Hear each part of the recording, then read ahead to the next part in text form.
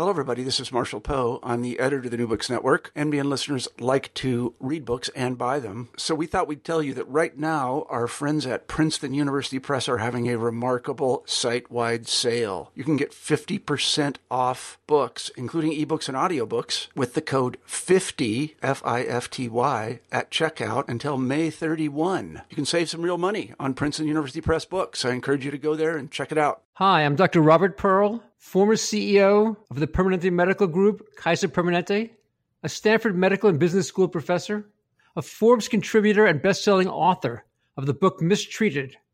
Hi, I'm Dr. Robert Pearl, former CEO of the Permanente Medical Group, Kaiser Permanente, a Stanford Medical and Business School professor, a Forbes contributor and best-selling author of the book Mistreated, Why We Think We're Getting Good Healthcare and Why We're Usually Wrong. And I am Jeremy Corr, host of the New Books in Medicine podcast. American healthcare is broken. Across the United States, there are over 200,000 patient deaths from medical error every year, growing physician burnout, outdated technology, and inconvenient and delayed care for patients. And on top of all of this, skyrocketing drug prices and increasingly unaffordable out-of-pocket patient expenses. For decades, our nation's political and medical leaders have talked about fixing the American healthcare system, and yet the problems are now greater than in the past. Every other industry that is inefficient and ineffective has experienced disruption. Healthcare will be no different. The question is whether the solutions will come from inside the healthcare system or be imposed on it. We'd like to invite you to listen to our new podcast, Fixing Healthcare with Dr. Robert Pearl and Jeremy Corr. Each episode will feature one of the top leaders and innovative thinkers in healthcare today. The show's format is simple. The guests will present a roadmap for fixing American healthcare's biggest problems, and from there, Jeremy and I will scrutinize the plan and help listeners separate fixes that have the potential to succeed from simply the hype. Our goal is that everyone from healthcare consumers to political and medical leaders will find value in the discussions on our show. You may not agree with the different solutions offered, but you will never again conclude that nothing can be done. We hope you will join us. Please subscribe via iTunes or your favorite podcast software. For more information, visit our website at www.fixinghealthcarepodcast.com. Welcome to New Books in Medicine on the New Books Network. I'm your host, Monique Dufour. We're about to hear my interview with Joanna Kempner, author of Not Tonight, Migraine and the Politics of Gender and Health. It was published in 2014 by the University of Chicago Press. Joanna is assistant professor of sociology at Rutgers University, where she is also affiliated with the Institute for Health, Healthcare Policy, and Aging Research. I was especially interested in talking with Joanna because Not Tonight is a book that succeeds on many levels. It's a serious work of scholarship. It has a voice and a point of view, and it also sets out to make a difference in our understanding about migraine, an issue that has vital and visceral stakes in the daily lives of the millions who suffer from them. In our interview, Joanna was also especially interesting and articulate about her writing process. She shared how good books like hers are often the product of a process in which the writer is open to the unexpected and is willing to use the research process to revise her ideas, to discover the right questions, and to find the real story. I hope you enjoy our interview. Welcome to New Books in Medicine on the New Books Network. I'm your host, Monique Dufour. Today, I'm really excited to welcome Joanna Kempner. She's the author of Not Tonight, Migraine and the Politics of Gender and Health. Joanna is an assistant professor of sociology at Rutgers, and her research investigates the intersection of medicine, science, politics, gender, and the body. Not Tonight is her first book. You can also follow her on Twitter at Joanna Kempner. Joanna, welcome to the New Books Network. Hi, thank you so much for having me. Oh, we're really glad to have you. I loved your book, and I was really excited to talk to you about it once I read it. To help our readers kind of get to know you a little bit, I'm wondering if you could tell us a little bit about your scholarly interests and areas. Sure. Well, my original interest has always been in gender. I've really always thought of myself as a feminist scholar. but I also have always had this strong interest in medicine. In fact, I originally wanted to be a doctor before I discovered sociology. I didn't realize sociology was a thing. And so I realized in graduate school that I was able to bring these two things together. And so my work now really bridges medicine with gender and politics, which are my three loves. And so when people ask me, I often say I study the politics of women's health. Uh-huh. And so, but you are a trained sociologist. I am a trained sociologist, yes. And does this book come out of your dissertation at all? It does. This was my dissertation. I started it in graduate school. Uh-huh. So it's been a long road in realizing this really well-written book. Can you tell us a little bit about how you became interested in migraine? Absolutely.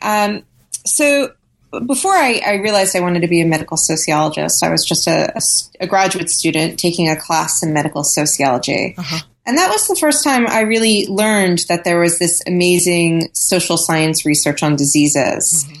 And in that class, we read about all sorts of disorders. There were books on epilepsy, on breast cancer, AIDS, chronic fatigue syndrome. And I started to wonder about migraine, mostly I think because migraine runs in my family. So my paternal grandmother always had headaches, and my mother had terrible migraines. The entire time I was growing up, I just remember her being in bed all the time. Mm-hmm. And I had migraines too. I started having headaches when I was a little girl around age 5. And I really understood that migraines could be and often were devastating. And I truly understood migraines were highly stigmatizing because I had spent so much of my life trying to convince doctors and employers and even my friends that, this pain I had was real and it was, it had a significant impact on how I lived. And I also felt like people often thought I was being hysterical or hypochondriacal.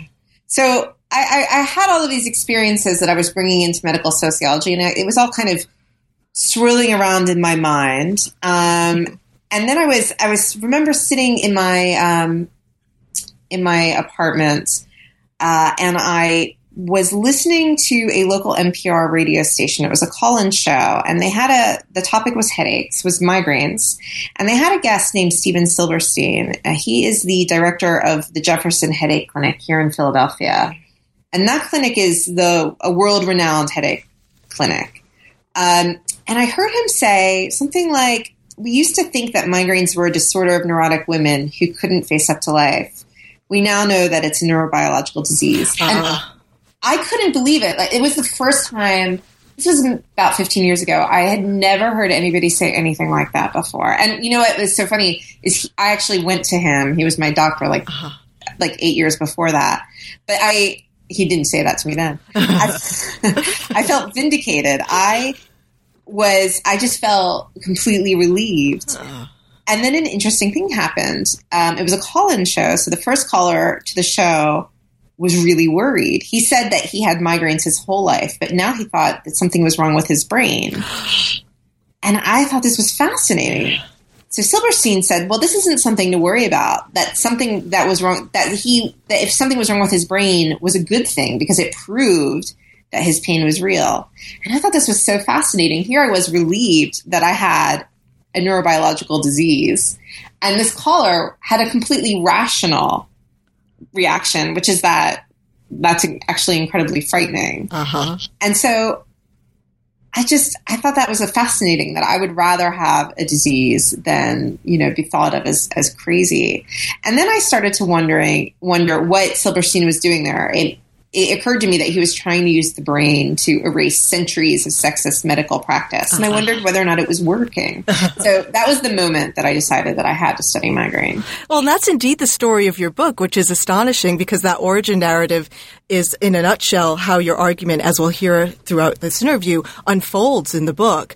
Let's kind of step away from the beginning part of this book and lead us back to the end point. So, as readers, and especially for our graduate students and for fellow academics who aspire to write really good books like this one, you read the book and it's so impressive and it comes to you completely fully formed, And I'm wondering if you could talk a little bit about how you made this thing. Like, could you tell us a little bit about how you developed the book out of your dissertation into something that really is so coherent and readable? It's wonderful to hear that it comes off as coherent. Because as an author, it takes a long time to get to that point. And I always tell my students that what you read that's people's finished work. And it takes many, many drafts and much anguish to get to that point. When I started studying migraine, I thought I was studying something very different. I thought that the brain was the end of the story. I really thought that the brain was the revolution. And I wasn't really sure. I knew gender was going to be important, but I wasn't really sure how it was going to be important. And it was only maybe like 5 years later when I started to realize that funding wasn't pouring into headache medicine and things weren't really changing for headache, that I thought maybe the narrative wasn't what I thought it was, right? Maybe that it was actually about the failure of neurobiology to save migraine. And then even then it took even longer for me to figure out what that all meant and come up with the real story behind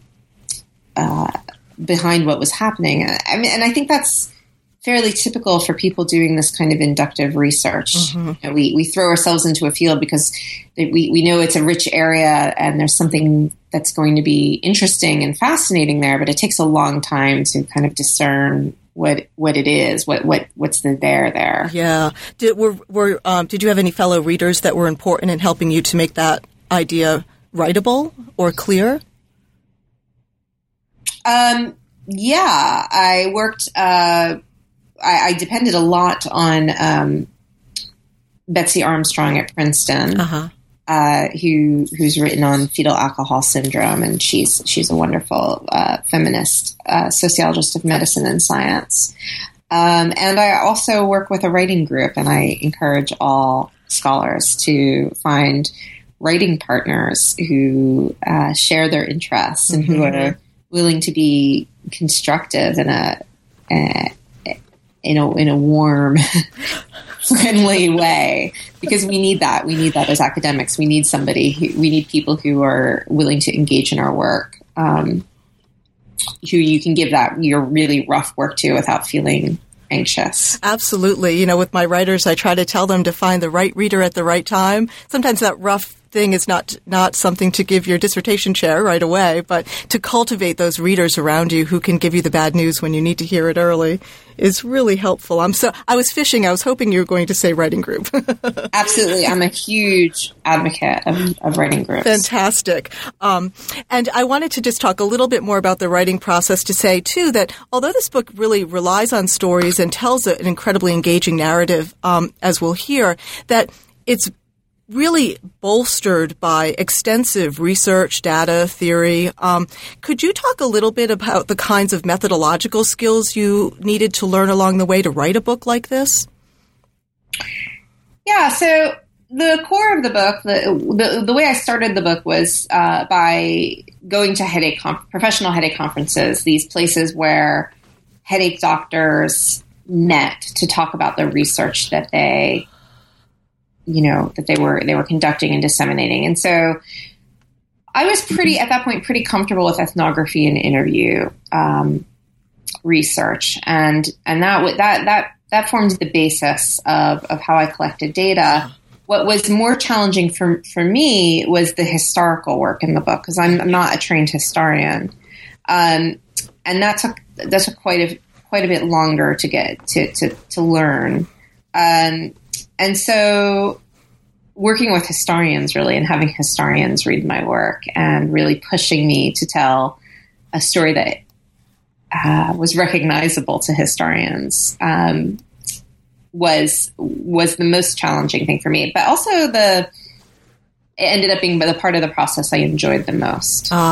Fantastic. Okay, so let's go ahead and open up the book.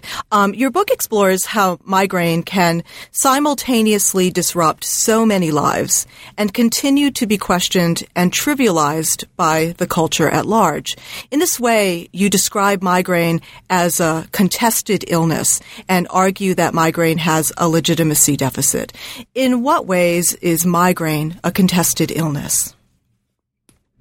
So, migraine is contested in terms of its cultural importance. So medicine agrees that migraine is a real diagnosis, that migraine exists in a way in which that consensus hasn't formed for other contested illnesses. For example, fibromyalgia or chronic fatigue syndrome, although there's increasingly more consensus around those diagnoses. So migraine is a little further along the path towards legitimation. But even though medical doctors and policymakers and insurance companies recognize that migraine exists, there is quite a bit of disagreement about how important it is, how much it should be funded. And so the burden that is posed by migraine, that the burden that migraine asserts on the public, is really out of sync with how much resources we allocate to it. So let me just give you some examples. According to the World Health Organization, migraine is one of the top 20 causes of disability, as expressed as years of healthy life lost to disability. So it's a particular measure. Migraine is incredibly prevalent. 12% of adults have episodic migraine. 1 to 2% of adults have chronic migraine. Migraine is incredibly expensive. It's costs over $30 billion to the U.S. economy. And yet migraine remains largely undiagnosed and undertreated. So about 50% of people with migraine don't know they have migraine. Less than 50% of migraine patients actually consult a physician about their migraine. And we have lots of data that show that neurologists don't really like to treat migraine. Neurologists are the specialty that by and large is responsible for treating migraine. Meanwhile, the federal government barely funds migraine. Migraine is only receiving about $20 million a year in federal funds for research, which is incredibly out of sync with other disorders. It's relative to its economic impact, the amount of disability it causes, migraine is extraordinarily underfunded. So what you do when you dive into the book, starting with chapter 1, is you give us that historical context for the contemporary scene and discourse around migraine. And the first 2 chapters have great titles. The first one is All in Her Mind. Chapter 2, It's All in Her Brain. So in this first chapter, It's All in Her Mind, you look back over the last 300 years of migraine, and you focus especially on the biomedical understandings of migraine. Across these changes, you find that there's an important constant, the presumption that certain kinds of people get migraines. So why do you start with this longer history, which is ambitious and I think very concisely told? And could you take us through some of what you see are the key phases of this longer story from the 18th century to the present?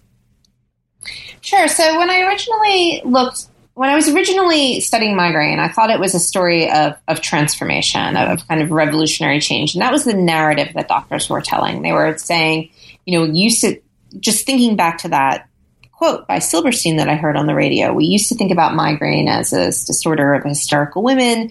Now we think about it as this neurobiological disease. And so I thought I was looking at a paradigm shift.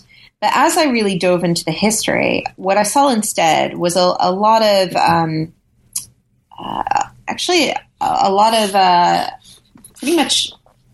similarities across time. So I started by going back to the 19th century, which is where a lot of neurologists began their histories of migraine. And in the 19th century, migraine was understood in terms of a nervous temperament. People with migraine were talked about as having,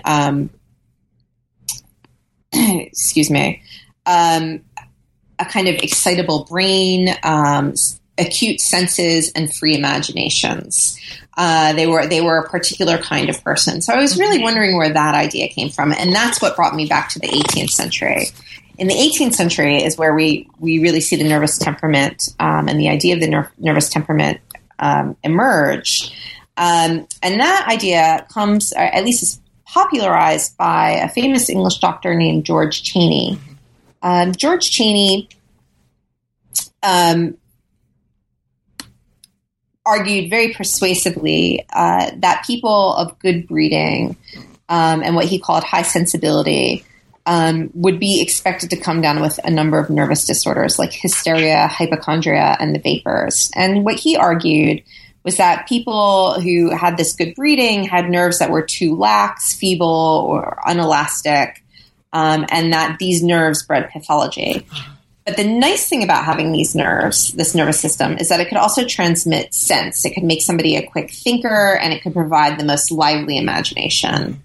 And so I think the classic historical character with high sensibility is Marion Dashwood from Sense and Sensibility, Jane Austen's character. And if you remember, Marion Dashwood, she loved the arts, and she really thought a lot about creativity, but she was upper class, but she almost dies in a rainstorm. So she has this sort of plastic nervous temperament, right? She has that sharp wit, but that makes her very prone to disease, and that was very much because she had these thin, weak nerves. Now, people who were working class had a different kind of nervous system. They had a kind of thicker, ropier nerves, and the advantage there is that they didn't get sick as often, and they could work much more harder. They could engage in more physical labor, but it also meant that sense was transmitted more slowly. So what you see is the nervous system becomes very highly gendered, and highly classed in the 18th century. And it's also really racialized because Africans, of course, are thought to have these thick, ropey nerves in the 18th century, which is why, of course, you can, it legitimated putting them out in hot fields and so forth, because they couldn't feel the hot sun. So that's where this sort of biology comes from, and this is where this idea of the nervous temperament comes from. So that, I think, answers the question of why I went back so far. So the nervous temperament emerges in the 18th century, and then we see it again in the 19th century, even as Victorians start to come up with actual physiological theories about migraine. But then things start to change in the 20th century. The 20th century is a really important time for migraine, largely because there is a neurologist named Harold G. Wolff who emerges, who is really interested in designing experiments that can observe the physiology of migraine in process. And he does all of these really neat things, really creative experiments to sort of make visible what's going on when a migraine is happening in the brain. So one of the things he does is he sets up all these kinds of mechanisms so he can actually demonstrate that during a migraine, the vascular system is expanding and contracting. And because of those experiments, he becomes known as the father of modern headache medicine. But Harold G. Wolff is also a really important figure in psychosomatic medicine.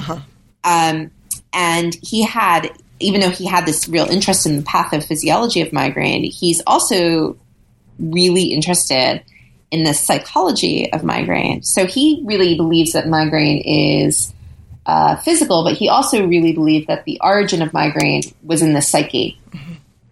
So he starts looking at migraine personalities, and this becomes a really pivotal moment in migraine. And the migraine personality that he develops sounds a bit like this. I'm going to read you a quote from Wolff's textbook on migraines.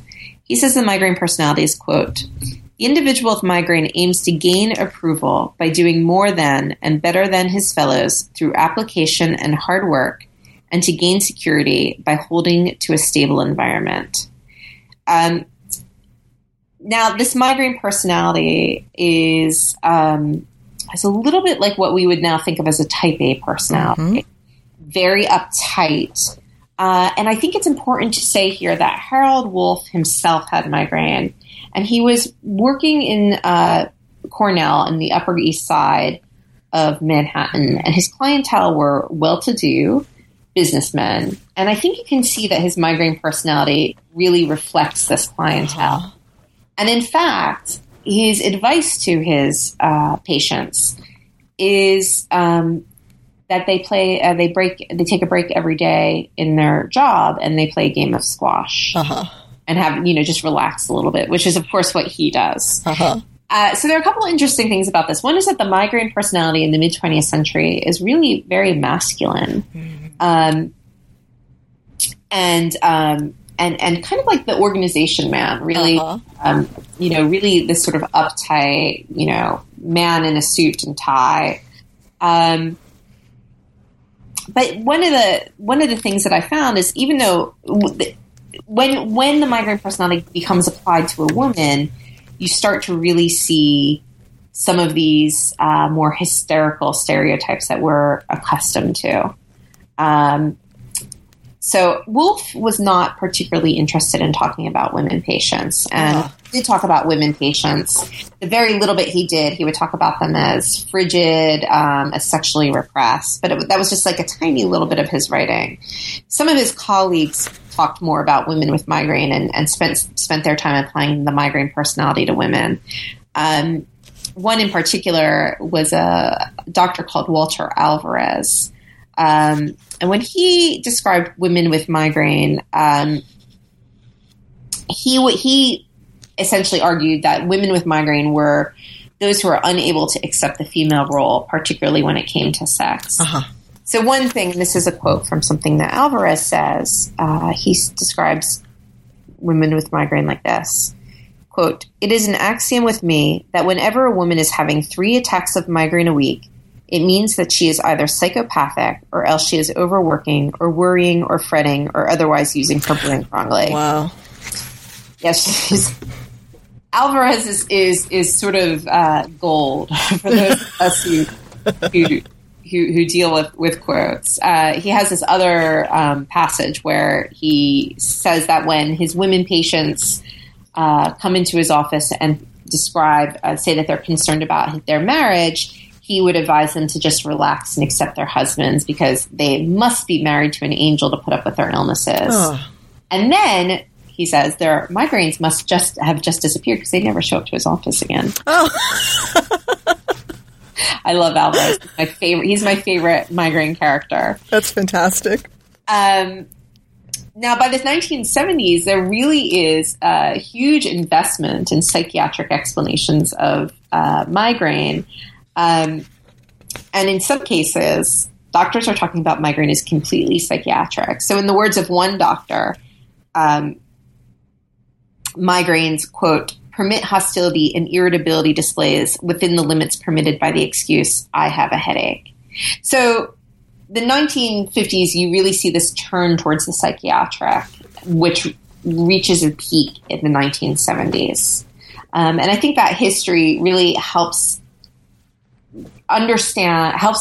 me understand anyway why it was so important for today's neurologists to distance themselves from their mentors. Really, those were the people who had trained them, and they really felt like psychosomatic medicine had let them down. At a certain point, this stuff sounds a little bit ridiculous.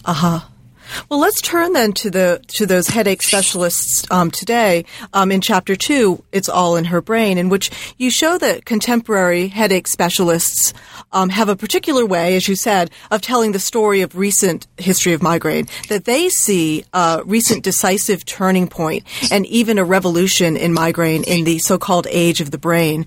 So what is this headache specialist version of this recent story, and how does it sort of cast a new meaning on migraine? So their story is that there have been all kinds of advances in migraine in the last 30 years, and of course that's true. There's been genetics research. There have been new pharmaceuticals, or at least one new class of drugs that has been developed to target migraine. There have been brain imaging studies that can visualize a migraine in process. And this has allowed a new neurobiological model for migraine to develop. Excuse me. So this idea, there's this idea out there among neurologists that the migraine brain, as they call it, is going to is a kind of objective, allows them to talk about migraine as an objective disease, as a specific disease, as something that is real, that's legitimate, that's going to be taken seriously. And one of the most interesting things that I discovered when I went to go study headache doctors was that they felt just as stigmatized and just as delegitimated as their patients. I hadn't expected that. There was a real courtesy stigma among them.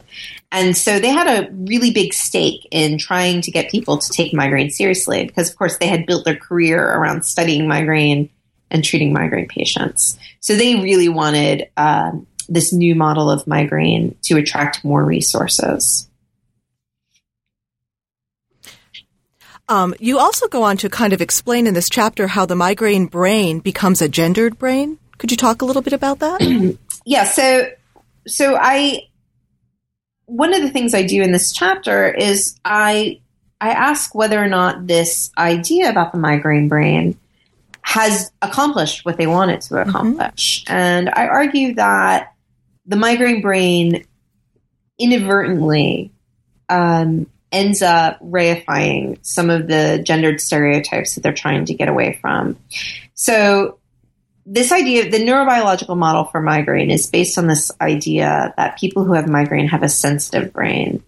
And the idea is that anybody who has anybody who has a brain, most of us, can get a migraine if their brain is, if they experience enough triggers. So, for example, if you drink a lot, you're going to have a hangover the next day, and a hangover is quite a bit like a migraine. But a person who gets migraines and a person who gets a lot of migraines are more sensitive. They have a lower threshold to much smaller irritants, like alcohol or certain foods, sleep irregularities, stress, perfumes, weather changes, and hormonal shifts. And so this has led them to understand the person with a migraine as having a brain that's sensitive. In the popular literature, the shorthand for this is a person having a migraine brain.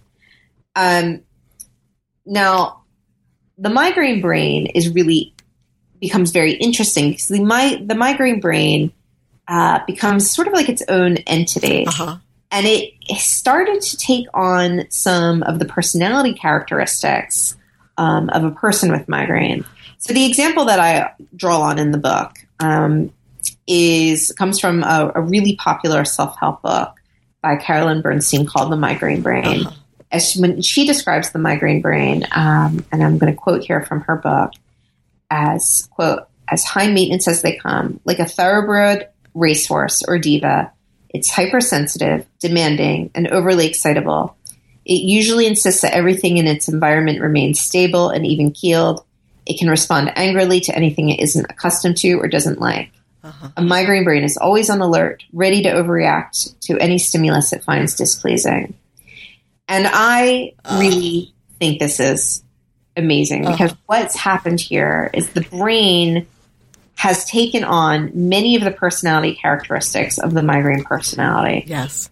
She is a diva, and I'm calling her she because that's how it reads to me. She's hypersensitive and overly excitable. The migraine brain has a lack of rationality. It overreacts to anything it finds displeasing, and this all reads as feminine. So the migraine brain, I think, is very seductive. It seems like it is placing agency outside of a person, right? It's saying, like, you're not high maintenance. Your brain is high maintenance. But we live in this, our Western culture ascribes personhood to brains. So what does it mean to say your patient isn't high maintenance, their brain is high maintenance? Yeah. And I think there's a slipperiness there that does not serve headache medicine well. Yeah. I think another point that you make so well is that to point toward the brain in a desire to be objective doesn't remove the brain from the realm of culture or discourse. It doesn't free it from all of those associations or meanings as they circulate in the world. It's never unmetaphorical or ametaphorical. I think you do a really good job of explaining that in the book. Thank you. And I think it's really important. And in fact, the reason why neurologists now really want to use the brain to talk about migraine is precisely because it's such an important cultural symbol of scientific advancement, of technological sophistication. Yeah. So the brain is very much kind of soaked in these cultural meanings. And as you show in Chapter 3, then, when you turn to the migraine community online on the Internet in 2012, that the migraine community there also embraces this notion of the migraine brain. So how does the idea of the migraine brain circulate on the Internet during this period that you study? So I think that migraine advocates are very much the way, feel very much the way I felt when I heard that I had a neurobiological disease. They're delighted. It's legitimating. The people, first of all, I should say that most advocacy for migraine exists on the Internet, and I think for very good reason. Mm-hmm. The people who are advocating for migraine, by and large, are very disabled. They're on the much more severe end of the spectrum of migraine. And the Internet has really enabled them to talk to each other, right? These are people who have a difficult time getting out of the house. Many of them are on disability.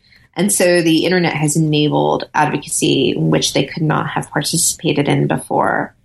And I think they really experience migraine as a full body disease, as something that's highly disabling, that affects them from head to toe.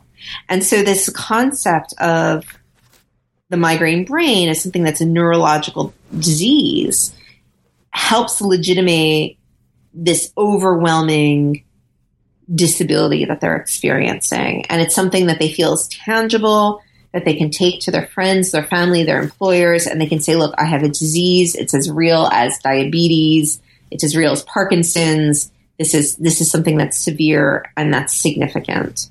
And so they embrace that, even as they complain that they are oppressed by the very highly gendered stereotypes that circulate about migraine, the kind of hysterical, neurotic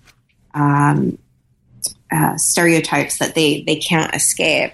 And so one of the things I point out is that they're not really the migraine brain isn't really helping them escape these stereotypes. Uh-huh. I completely understand why they're embracing the migraine brain. I completely understand why it's so seductive. But I think they need to also see that it's not, I don't think it's going to be the salve. I don't think it's going to be the solution to the problem of cultural meaning mm-hmm. That they're trying to deal with. Mm-hmm. Mm-hmm. Yeah. Let's move on to Chapter 4, which you call Gendering the Migraine Market.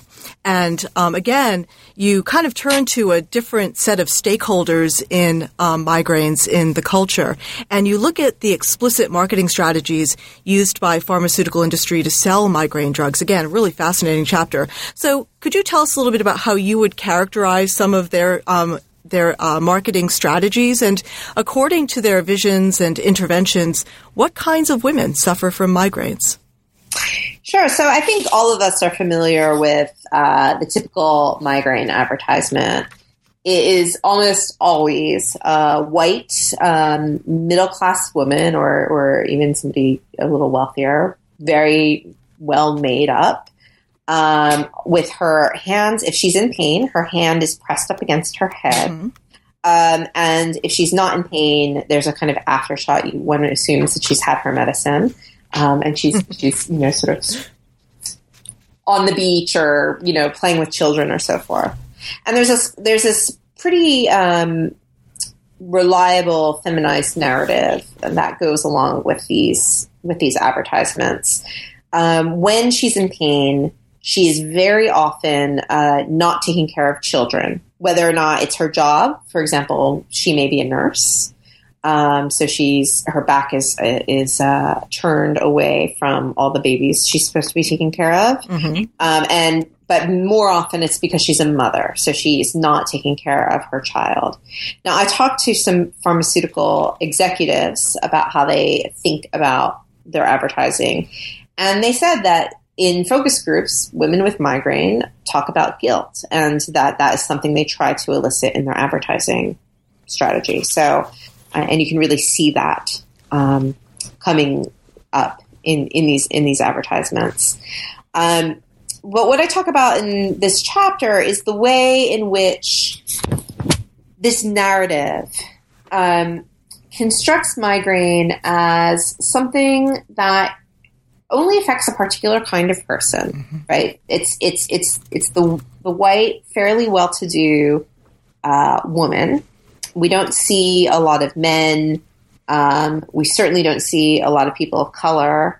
We don't see people who are working class or who don't have money. That's not who the advertising is marketing. And we also see medication working. Now, all of this makes sense in the context of the pharmaceutical industry, right? They're trying to sell a product.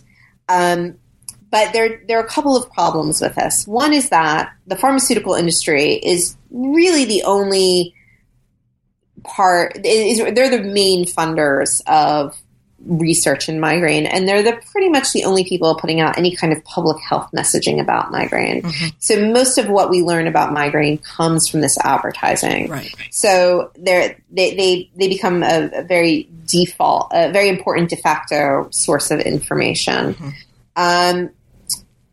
So I think what happens is that people end up thinking that migraine is really easy to treat, which is it's not. And that migraine is the kind of condition that really only affects people in a kind of non-serious way, mm-hmm. As a kind of lifestyle disorder. Mm-hmm. And also, it's not a very accessible, these treatments aren't very accessible, right? They're very expensive. And so it's a market that's pretty much closed off to anybody who can't afford the drugs. And so I think that the pharmaceutical industry, in some ways, creates the market, creates the population of people who have migraine, just out of the market that it's trying to target. Mm-hmm. Yeah, that's just fascinating. And I think your point about the advertisements not only as rhetorical fodder, but more importantly as important de facto public health messages in a climate where there's not a lot of attention paid to migraine is really such a good point. I think one of the things that your work shares with a lot of other really important contemporary work about pain, like Keith Waylu's work and Joanna Burke's, is that the question of pain is often, when we take it as a historical object or a cultural object of study, is that we start to see that some people's pain matters more than others. And that in Chapter 5, Men in Pain, you kind of ask the provocative question, what might headache medicine look like if migraines were male? And I think you come up with a really interesting set of explorations based on examining cluster headaches and their different fate. Could you talk a little bit about that? By the way, can we start? What is a cluster headache? Sure. So cluster headache is a kind of headache disorder. Sometimes it's not a migraine. Sometimes people think it's just a migraine that men get. Mm-hmm. That's not the case. Okay. It's a very painful headache disorder that is more prevalent among men than among women. And it shares some features in common with migraine. Some of the treatments are the same. And of course, it's neurological. But the pain is a little bit different. It's shorter lasting. It lasts 15 to 90 minutes instead of migraine lasts 4 hours to much longer.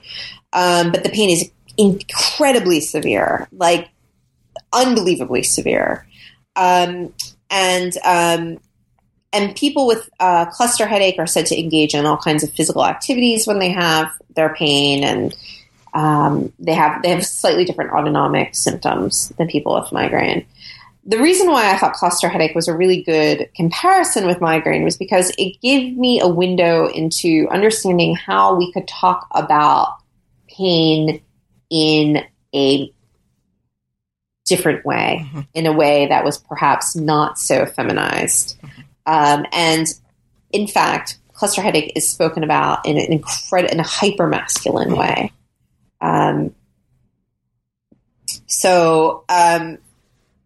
Cluster headache, for one thing, until very recently, doctors thought that men got cluster headache far more than women, something like 10 times as often as women. And more recent research suggests that's just not true. It's maybe like 2 times as often. But there is still a tendency among doctors to talk about cluster headache using very, very masculine language. So, for example, people with cluster headache are talked about in terms of for example, that cluster pain is so excruciating, it brings even the strongest men to their knees. Rather, people with migraine are talked about retreating into dark, quiet rooms, whereas cluster patients are told that they can't sit or lie still. They pace, rock, or drive their fists into painful area. They do push-ups. And I thought that was really interesting. So I really wanted to trace that masculinized language back in time to see where it started and how it might be driving research. Mm-hmm. So where do you think that this ends us up? So if this is where we are with these two, highly gendered models of headaches associated with 2 diagnoses, where does that leave us? So in headache medicine, cluster headache is taken much more seriously than migraine and that has, I think, quite a bit to do with gender. Mm-hmm. There are other factors involved as well, but I think that gender plays a strong role in that. Mm-hmm. Out there in the world, talking to cluster patients, I think cluster patients still experience quite a bit of delegitimation. Mm-hmm. And one of the things they complain about is that cluster headache is very often conflated with headache or migraine, and that seems to upset them more than anything. Uh-huh. And I think in large part that's because headache and migraine are gendered feminine. And so they say things like they don't want to be thought of as a wuss or a sissy, all of this kind of feminized language. And so when they talk about and they try and describe their pain to somebody else, they always draw on this kind of masculinized language to legitimate their pain. And I think that's really interesting as well. So I wouldn't say that the masculinity of cluster headache has closed the legitimacy deficit for them, but it does give them a resource to engage with and to work with when talking about headaches. The problem with cluster headache really is that it gets confused with these other highly feminized disorders. Mm-hmm. Mm-hmm. Toward the end of the book, you ask 2 really important questions. One is a normative one. How ought headache advocates go about removing the stigma of migraine and cluster headache? And if neurobiology can't save headache disorders, what hope is there for people in pain? Let's take the first one first. What do you think headache advocates ought to do to try to continue to confront stigma? That's a great question. I'm not sure I have a great answer, but I will try. I think that headache advocates need to change the public what the public imagines when they think of who has migraine. Uh-huh. And I think that there are a couple of opportunities to do this, particularly with concussions being in the news. Mm-hmm. So the number one symptom that is coming back with vets is actually migraine. Uh-huh. Because that is that's a kind of symptom of the brain traumas that are coming home from Iraq and Afghanistan. And also the attention to people playing football and hockey and so forth, I think might bring attention to the migraines that are associated with concussions. And then the second question was? Oh, I'll repeat it for you. Yeah. So if neurobiology can't save headache disorders, what hope is there for people in pain? What hope do you think there is if we're coming up against the sort of panacea of the brain and the age of the brain is showing, is wearing at the edges? What hope is there, do you think, for people suffering out there? Well, I do think that the advocacy is the way forward. And there is increasing advocacy around migraine. The issue is that people really do have to come forward. They have to be able to talk about their migraine. They have to be able to and willing to act. So there are, just in the last few years, have been a number of really important efforts to lobby legislators and policymakers on really important issues around funding for migraine, and other really important policies around migraine. For example, making migraine a real disability, a named disability for Social Security disability insurance, and those things are really important. And I think that advocacy is what's really going to alter how migraine is understood. Yeah, absolutely. As we're getting toward the end of our time together, I'd like to kind of turn toward the future. A former colleague of mine, Michael Martone, always said that what authors do when they finish a book is that they write another book. That's kind of the job that we're in. So what are you working on now? What's next for you, and where are you headed? So all along, I have been working on a completely separate topic called forbidden knowledge, which is knowledge that we collectively have decided is too sensitive, dangerous, or taboo to pursue. Now, it turns out that cluster headache patients are engaging in a really provocative form of forbidden knowledge. And that's that they've discovered that psychedelic drugs can, in some cases, prevent their clusters from happening. Yes. So what I've been doing is really actually still working with cluster headache patients, looking into their process of making this discovery. And that's been really fascinating and really fun for me. Fantastic. Well, Joanna, thank you so much for joining us today. I loved hearing you talk about your book and your work, and look forward to reading more from you in the future. Thank you so much, Monique.